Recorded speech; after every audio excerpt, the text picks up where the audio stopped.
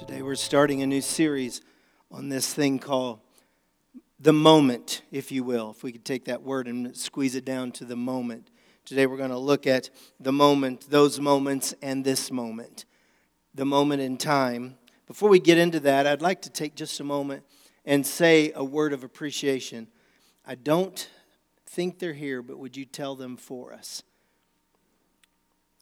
There's a couple that's had a pretty difficult time this past year, but they have been foundation stones in the life of this church for many, many, many years. And husband's a deacon, always part of the counting team, serving. If anything needs to be done, this guy is in the midst of it, working to make it happen. His wife was on my youth leadership team 40 years ago when we were here the first time. And if you want a picture of loving and serving and faithfulness, you're thinking of Freeman and Carol Clyer.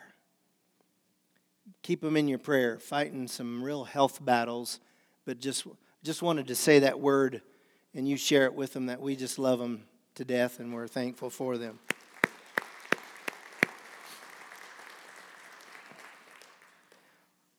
A moment. We don't think much about it. Experience a moment with me. You ready?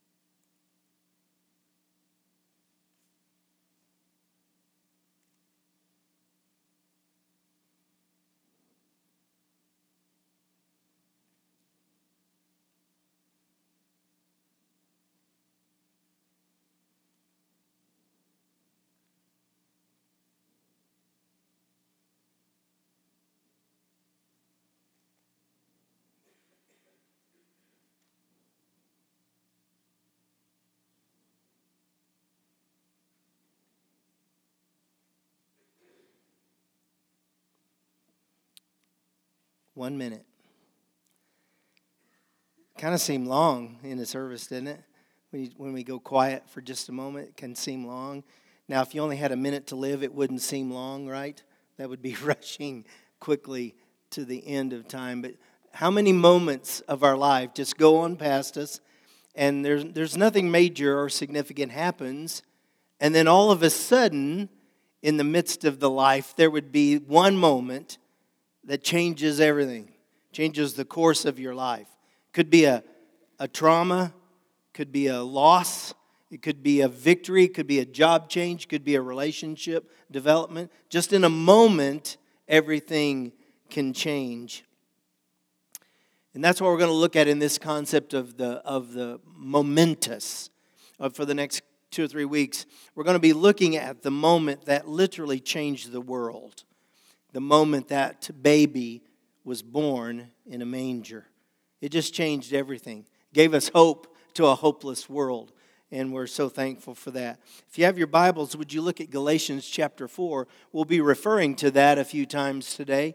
Because it has in that phrase, when the time had fully come. When the set or established time had fully come, God sent His Son. At the perfect moment in God's plan, of all of the moments of throughout history, in that one precise moment, God sent His Son to this earth to establish a whole new covenant for us to live in. So let's look at the moment, if you will, for just a moment. Jesus coming at this right moment. If you live 70 years, that promise that the Scripture talks about, of about 70 years is going to be our lifetime, that each of us get 24.5 million moments. So that's what you have, 24.5 million moments to your life. People in the day of Jesus, if you know the history of that, they missed Him. The majority of the folks on planet Earth in that precise moment missed Him, missed Jesus. They didn't know what was happening. They were just busy with their life, shepherding, farming, marrying, raising children, doing everything that life goes on. But they weren't aware that in that moment, everything changed. They were too busy to pay attention to this unmarried young lady giving birth on a journey, unexpected, unprepared, forced journey, that this baby would be born inside of a cattle stall in a manger that was meant for hay and grain for the cattle. The baby was placed there. In that moment, nobody could see it. No, we were just too busy to even catch that. And it was even in a little place called Bethlehem, house of bread, somewhere out there where just a small unknown town. Almost everybody, if you think about, missed that moment. That changed the world. For many of you, it's changed your eternity. And even in this day, can change people's eternity. In a moment, if they hear the message, they receive the message by faith. In that moment, their eternity is changed. That's big stuff that can happen. A lot of times, life is busy. Have you ever asked anybody, how are you doing?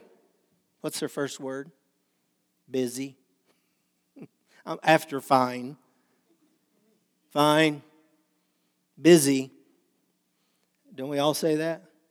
Just busy, busy. And we miss Him, I think, in the moment of our everyday as well, in our busyness. We miss Him because we contradict at times His word in the decisions of our life. We miss Him when we choose something and is outside of His will. We miss Him when we're rebellious and we're willful and say, I'm going to have it my way for this moment. We miss Him in that moment. We miss Him in our political agendas that are contrary to the teaching of His word. We miss Him.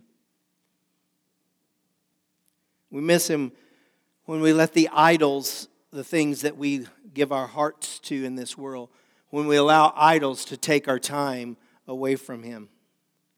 We miss Him in the moment of His calling.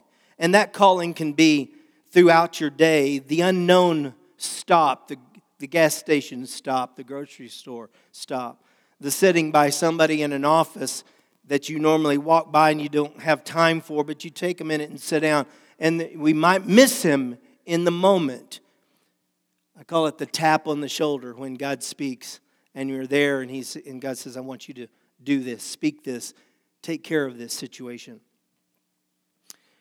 It doesn't help that we have our phone right here in front of us all the time now, and information is bombarding us through the phone, and we're at a table at dinner, and everybody's around the table has their phone, and they're talking to each other across the table. And while the phone's on, we're also watching TV, and we got earphones in, and we got music. So we're just bombarded with information coming at us at an overload pace. And what if we're missing Him in the moment? What if He's trying to see something in the moment as we're going through that? If we go back to that Galatians passage that hopefully you have in front of you, it says this, when the moment fully came. It says that in. And then Isaiah expanded on that much earlier than Paul wrote it. And Isaiah 46:10 says, I make known the end from the beginning. I make known the end from the beginning. You ever wonder how God knows everything from the beginning to the end? Every moment, every second in between, He knows about that. The only way that helps me understand it is if I had a box of some kind, maybe this box. And from here is the beginning of time, and here's the end of time. And we think, how does God know everything that's going to happen before it happens? Well, understand this, God created everything, right? He even created this concept of time when He put the sun and the moon and the stars that counts the days, counts the moments. But the situation is God is not caught in creation between here and here. God is outside of creation, so He sees the end as clearly as He sees the beginning. And that's why his prophecies are totally fulfilled at the proper moment. Because he knows it. He already knows the end from the beginning. At the specific time in history that God had predetermined in his creation, he sent Jesus, his only Son, to become the sacrifice for the sin of all mankind, caught within that time frame of creation. When the time had fully come, do you understand? It was not a matter of chance. It wasn't a coincidence that all of this happened the way that it happened. Everything in this narrative of the story of the birth of Jesus, from the message of the angel to Mary, to Joseph, to the pregnancy, to the travel to Bethlehem, all of that was in accordance to the fulfillment of what God had said would happen. It was the prophecy. At the proper time, it wasn't a coincidence. His coming was a part of the divine plan established before even God spoke in the beginning when he began to speak the words of creation. That plan was already in God's plan, in his mind. When Jesus came to the Roman world, and that was the time frame of his birth, the time when Rome was in control of most of the known world at the time. Powerful culture, powerful government that the world lived in. But they were expecting, the believers were expecting a deliverer to come.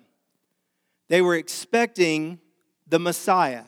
And the practicing Jewish folks of today are still expecting the Messiah because they have not believed Jesus is the Messiah. But they were expecting a Messiah to come. Now, you've heard this, but their expectation was for a conquering Messiah to come, who would come in military force, set up Israel as the founding power of the world, and create a government to overthrow the Roman government, to establish the kingdom here. They were expecting that kind of a Messiah, white horse, military, strongman, to come in. The old religions of the day were losing their influence, and they were kind of dying off. The old philosophies that were being spoken across the land by those philosophers, those wise men, people had stopped listening to them because they weren't really making sense. It wasn't really fitting the lives of the people. And so folks were looking for something that would really change their life. There were new mystery religions popping up in the Roman Empire. The mystery religions were coming around, but it was strange teaching. It really wasn't something that was fulfilling it. Basically, you would say spiritually they were bankrupt. The people were bankrupt at this time in their spirits, and they were longing for something. It was into that world that God said, I'm going to send my Son. And he sent Jesus to be born, specifically the way he did. Here's what it says. God sent his Son, born of a woman, born under the law, to redeem those that are under the law, that we might receive adoption to sonship. God sent his Son. Look at that word. And here's how John wrote about it in John chapter 1 of the Gospel of John. He wrote these words. He was the Word of God. In the beginning was the Word, and the Word, that word is in the original language logos, which means truth, ultimate defined truth. The Word was with God, and the Word was God. He was in the beginning with God, the Word. All things were made through him, and without him nothing has been made. Nothing that is made has been made without Jesus.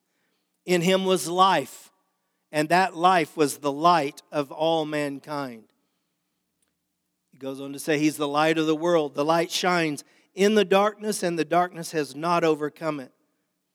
Notice that he took on, in this little phrase, he took on, it's hard to kind of concept, but a God that is unlimited sent his Son, which was himself, and that he put on human flesh. Have you ever thought of the limitation that he put upon himself when he did that? He became with the DNA of man. He put himself within that confines of man.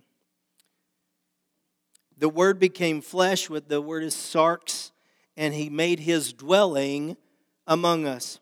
We've seen his glory, the writer said, the glory of the one and the only Son, who came from the Father, full of grace and truth. Do you understand that little phrase wipes out every other world religion? Because it says right here, the one and the only Son. He came as the one and only Son of God. There's not other options here. He's the one. He's the way. And it says he was born of a woman. Human genetics.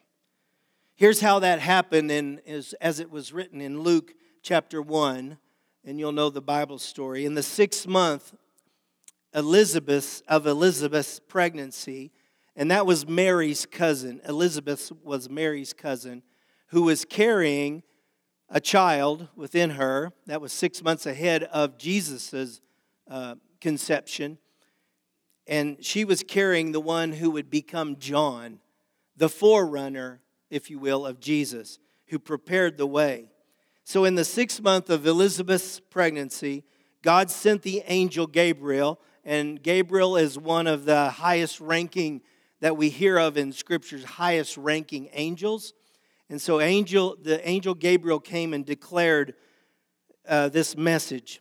He came to Nazareth, a town in Galilee, to a virgin, pledged to be married to a man named Joseph, a descendant of David. And if you know scriptural history and prophecy, this is a major fulfillment. That this Messiah was going to come through the descendants of David. The virgin's name was Mary. And the angel, Gabriel, said to her, "Greetings, you who are highly favored. The Lord's with you." Mary was greatly troubled at his words and wondered what kind of greeting this would be, and you would do the same. If Gabriel came to talk to you, you would be terrified. We would be, as most happens in Scripture, every time it happens, people are on their face terrified before this presentation. And they use the words troubled. That may be an understatement here. Greetings, you are highly favored. The Lord is with you. Mary was troubled at his words and wondered what greeting this might be. But the angel said to her, "Don't be afraid, Mary. You have found favor with God. You will conceive and give birth to a son, and you are to name him Jesus. He will be great. He will be called the Son of the Most High. The Lord will give him the throne of his father David. He will reign over Jacob's descendants, Israel, forever, and his kingdom will never end." Notice in here, it says he was born under the law, Jewish. He was born to redeem those under the law, the Israelites. He came to redeem Israel. Why? Because if you'll remember back or look back in Jeremiah chapter 3, verse 8, I'm not going to give you that scripture, but here's what it's saying, is that God divorced Israel. And it says that in Jeremiah. He divorced them because they were unfaithful to him. Like in a marriage covenant, one partner is living in adultery, unfaithfulness. He sent prophets to them over and over, return, come back to me. And at a point, he divorced Israel. And so God sent his son Jesus to come back to win divorced Israel, the bride, if you will, back to himself. That we might receive adoption to sonship. And this is great news of the New Testament for those of us not Jews, but Gentiles. He came that for all of us, we can also be brought in as adopted children into his family. Think up the moments if you can, from way back in history until your day today, that have made up Earth's history. Millions of moments of these individual moments have come and then they've gone by. Most of those went by and nothing very significant happened. But think about your own life. There have been some significant life-changing moments. Moments where, because you still, on your day of birth, we still eat cake today, right? That was a significant moment in your life when you came. There were significant moments in your upbringing where dad or mom spoke words of life to you, and they spoke blessings into your life. Those are significant moments. And those words are probably burned into your mind. There can also be the significant moments of damage, of hurt, of harm, of curse, where somebody of significance said something to you in destructive words, angry words, bitter words, or somebody of significance may have walked out of your life at some point, and that moment changed everything. Could have brought severe hurt and damage into your heart and into your life and into your thinking. But then there was the day for many of you where you were in some event, a vacation Bible school, a youth camp, a revival service, a church service, and you heard the message of Jesus again. But on this particular day, the Holy Spirit grabbed a hold of your heart and said, now is your time. This is your moment. And you came and you asked Christ to come into your heart. It changed everything. It changed your eternity in that moment of faith. Your wedding. The birth of your children.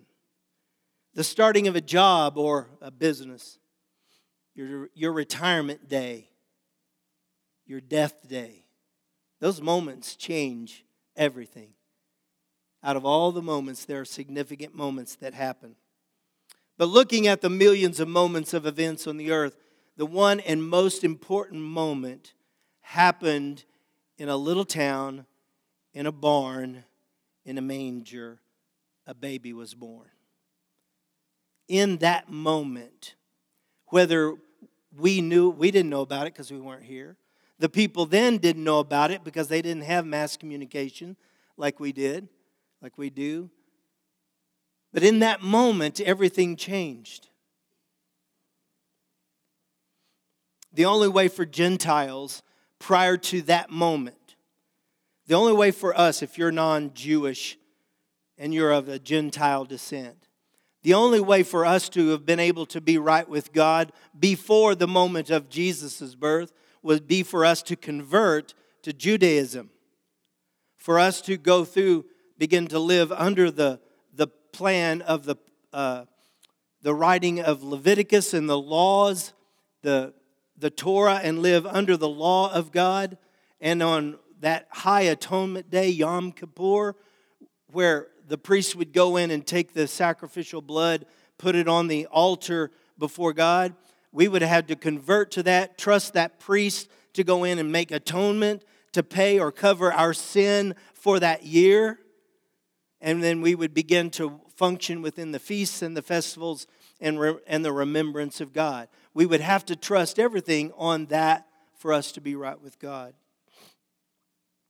But in that moment, Jesus came and said he was coming to start or establish the new covenant. It's not law now, but it's under grace. It's by grace we're saved through faith, not of ourselves. It's a gift of God. The new covenant is a gift. It's a good father coming to, like Fraser said, it's a good father coming to call back broken children and restore them in these moments. Out of all the moments of your life, let me ask you again, which is the most significant? Like I said, that moment could be a really traumatic moment that damaged you, or it could be a redemptive moment. Let's look at those moments. Jesus provides at the right moments. Some of us in this Christmas season, kind of like Thanksgiving, we just went through it. is awesome. Lots of food, lots of football, lots of family. And we went through that, but we may have walked right through it and missed some moments. Because there may have been God-ordained moments in those times together with our family, with our kids, where we were to take that child and put them on our knee and speak blessing to them.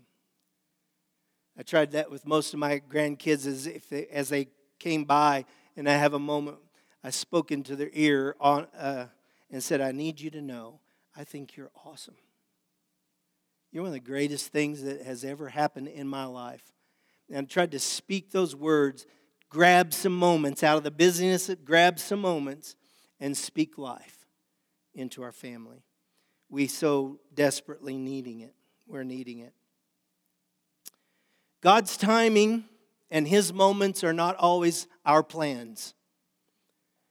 They may sneak up on us, or they may come in at a time that we feel like it's a improper time. But God comes in particular moments. His timing is good. Psalm 145:15 says, the eyes of all look to you, and you give them their food at the proper time.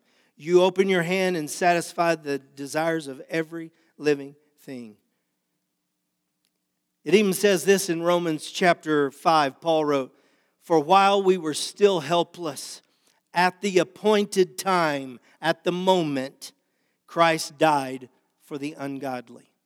See, most of the world misses these moments, but they're changing everything. I'm just wanting you to understand that we've been given some moments to live too.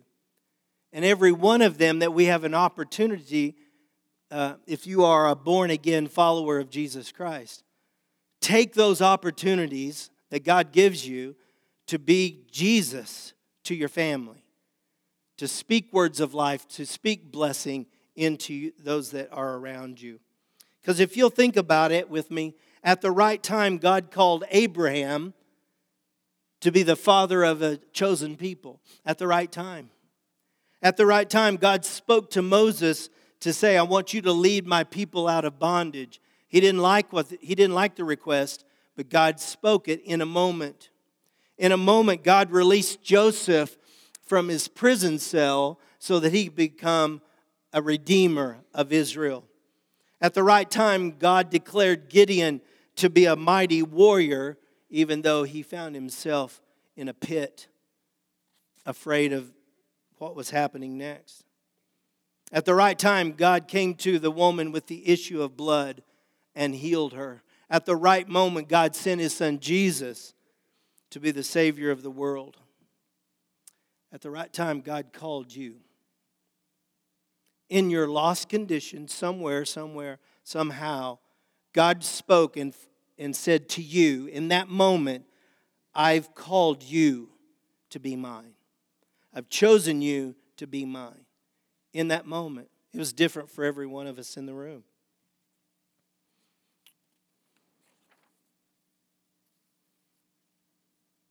At the right time, if you were born again, God came to you and said, I'm calling you to this. I want you to do this for me. I want you to preach the word, to teach the word. I want you to sing for me. I want you to be an actor for me. I want you to establish businesses in my name. I want you to be a teacher to influence children for me. I want you to be a counselor to help people from brokenness to redemption. I want you to be a carpenter to build, and as you're building, be an ambassador for me. I called you to be an office worker so that in that office, you're to be the Messiah representative in that office. I called you to be a daddy or a mama to raise up the next generation that know the Lord and walk in the power of His Word and the power of His Spirit. God spoke to you in a moment. Did we listen? Did we obey? And the last one I want to look at is this moment. Jesus says, right now is the moment. Here's the verse in 2 Corinthians chapter 6, verse 2. In the time of my favor, I heard you. And in the day of salvation, I helped you. I tell you, now is the time of God's favor. Now is the day of salvation. Did you hear it? Some of you are thinking, well, I'm waiting for the right time. I'm waiting to get all my questions answered. I'm waiting for everything fits for me in order for me to give my life to the Lord. And the scripture says right here, now is your time. Right now is the time of God's favor in your life. It's the time to bring the sins of your past. It's time to bring the failures, your failure of marriage, your failure of parenting, whatever it is. Bring your damages and ask God to be your forgiver and ask Him to be the healer of your life. Ask Him to cleanse you. And then when you're cleansed, say, Father, whatever I have, whatever I possess, whatever I don't have, I want to give to you. And you invite Him to take over your life.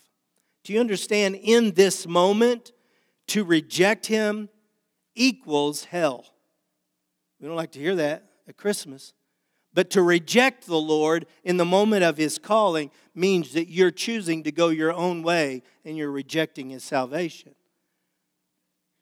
If you accept it, then you're receiving His promise of salvation, forgiveness, and heaven as your eternity. To reject Jesus' payment for your sin means you get to keep the guilt of your sin and the payment for that sin. Or, if you accept Jesus' payment for your sin, He's trading His righteousness to you and He's taking your sin on Himself. That's an option in this moment. Vicki, come on up. When I was 8 years old, I was raised in the home of a pastor. I have 3 older brothers. But around that 8 years of age time, church changed for me. Things began to get really troublesome for me.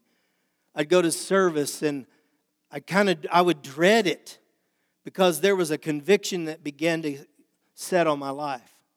And the conviction would hit me, and it's a real thing. I remember the stress and the pain of it. And then I would think, but my dad's the pastor. Surely I'm okay because I got a good dad. And then the message would come back, no, it's about you. It's all you. You're going to have to make a decision. Your daddy made a decision. Your brothers may have made a decision. It's your turn. Your turn. I remember some miserable church services. Jeez. As a kid, who would have thought? I mean, just sitting there, I'm gut-wrenching misery. And I made it through several of those services and didn't surrender, so I won. No, didn't.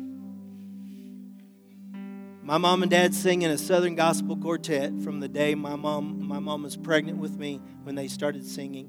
We traveled with them for 20 plus years. Every weekend somewhere, singing somewhere, gospel music. And so annually we took this trip, or they took this trip to Memphis, Tennessee, marked to the Southern Gospel Quartet Singing Convention. 8 years of age, sitting in this large conference center. I'm not sure the name of it.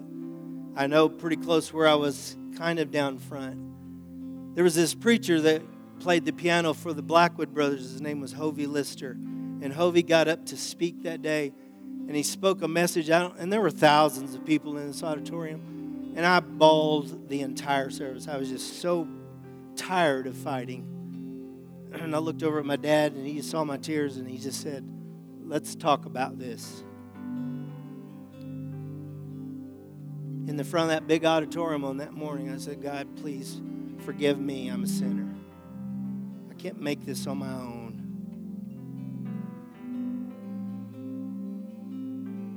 He said, I didn't think you'd ever give up. I'm so glad you're here. It was a moment that changed me. That moment in that big auditorium, sitting about that area in front of this stage, I asked the Lord to take over my life. What a relief. What a relief that moment was. Come to me, all that you are who are weary and you're heavy laden or you're burdened. I'll give you rest. That's an invitation of Jesus. Come to me, all ye that are heavy laden, burdened down with sin, burdened down with the damage. And Jesus said, come to me, I'll give you rest. Take my yoke, take my burden upon you, if you will. Because he talks about it being light. Give me your burden, take on mine, and it'll be light for you. And then these words are written. Everyone who calls on the name of the Lord will be saved. Everyone who calls on the name of the Lord will be saved. In a moment, things can change. This is your moment. Would you bow your head?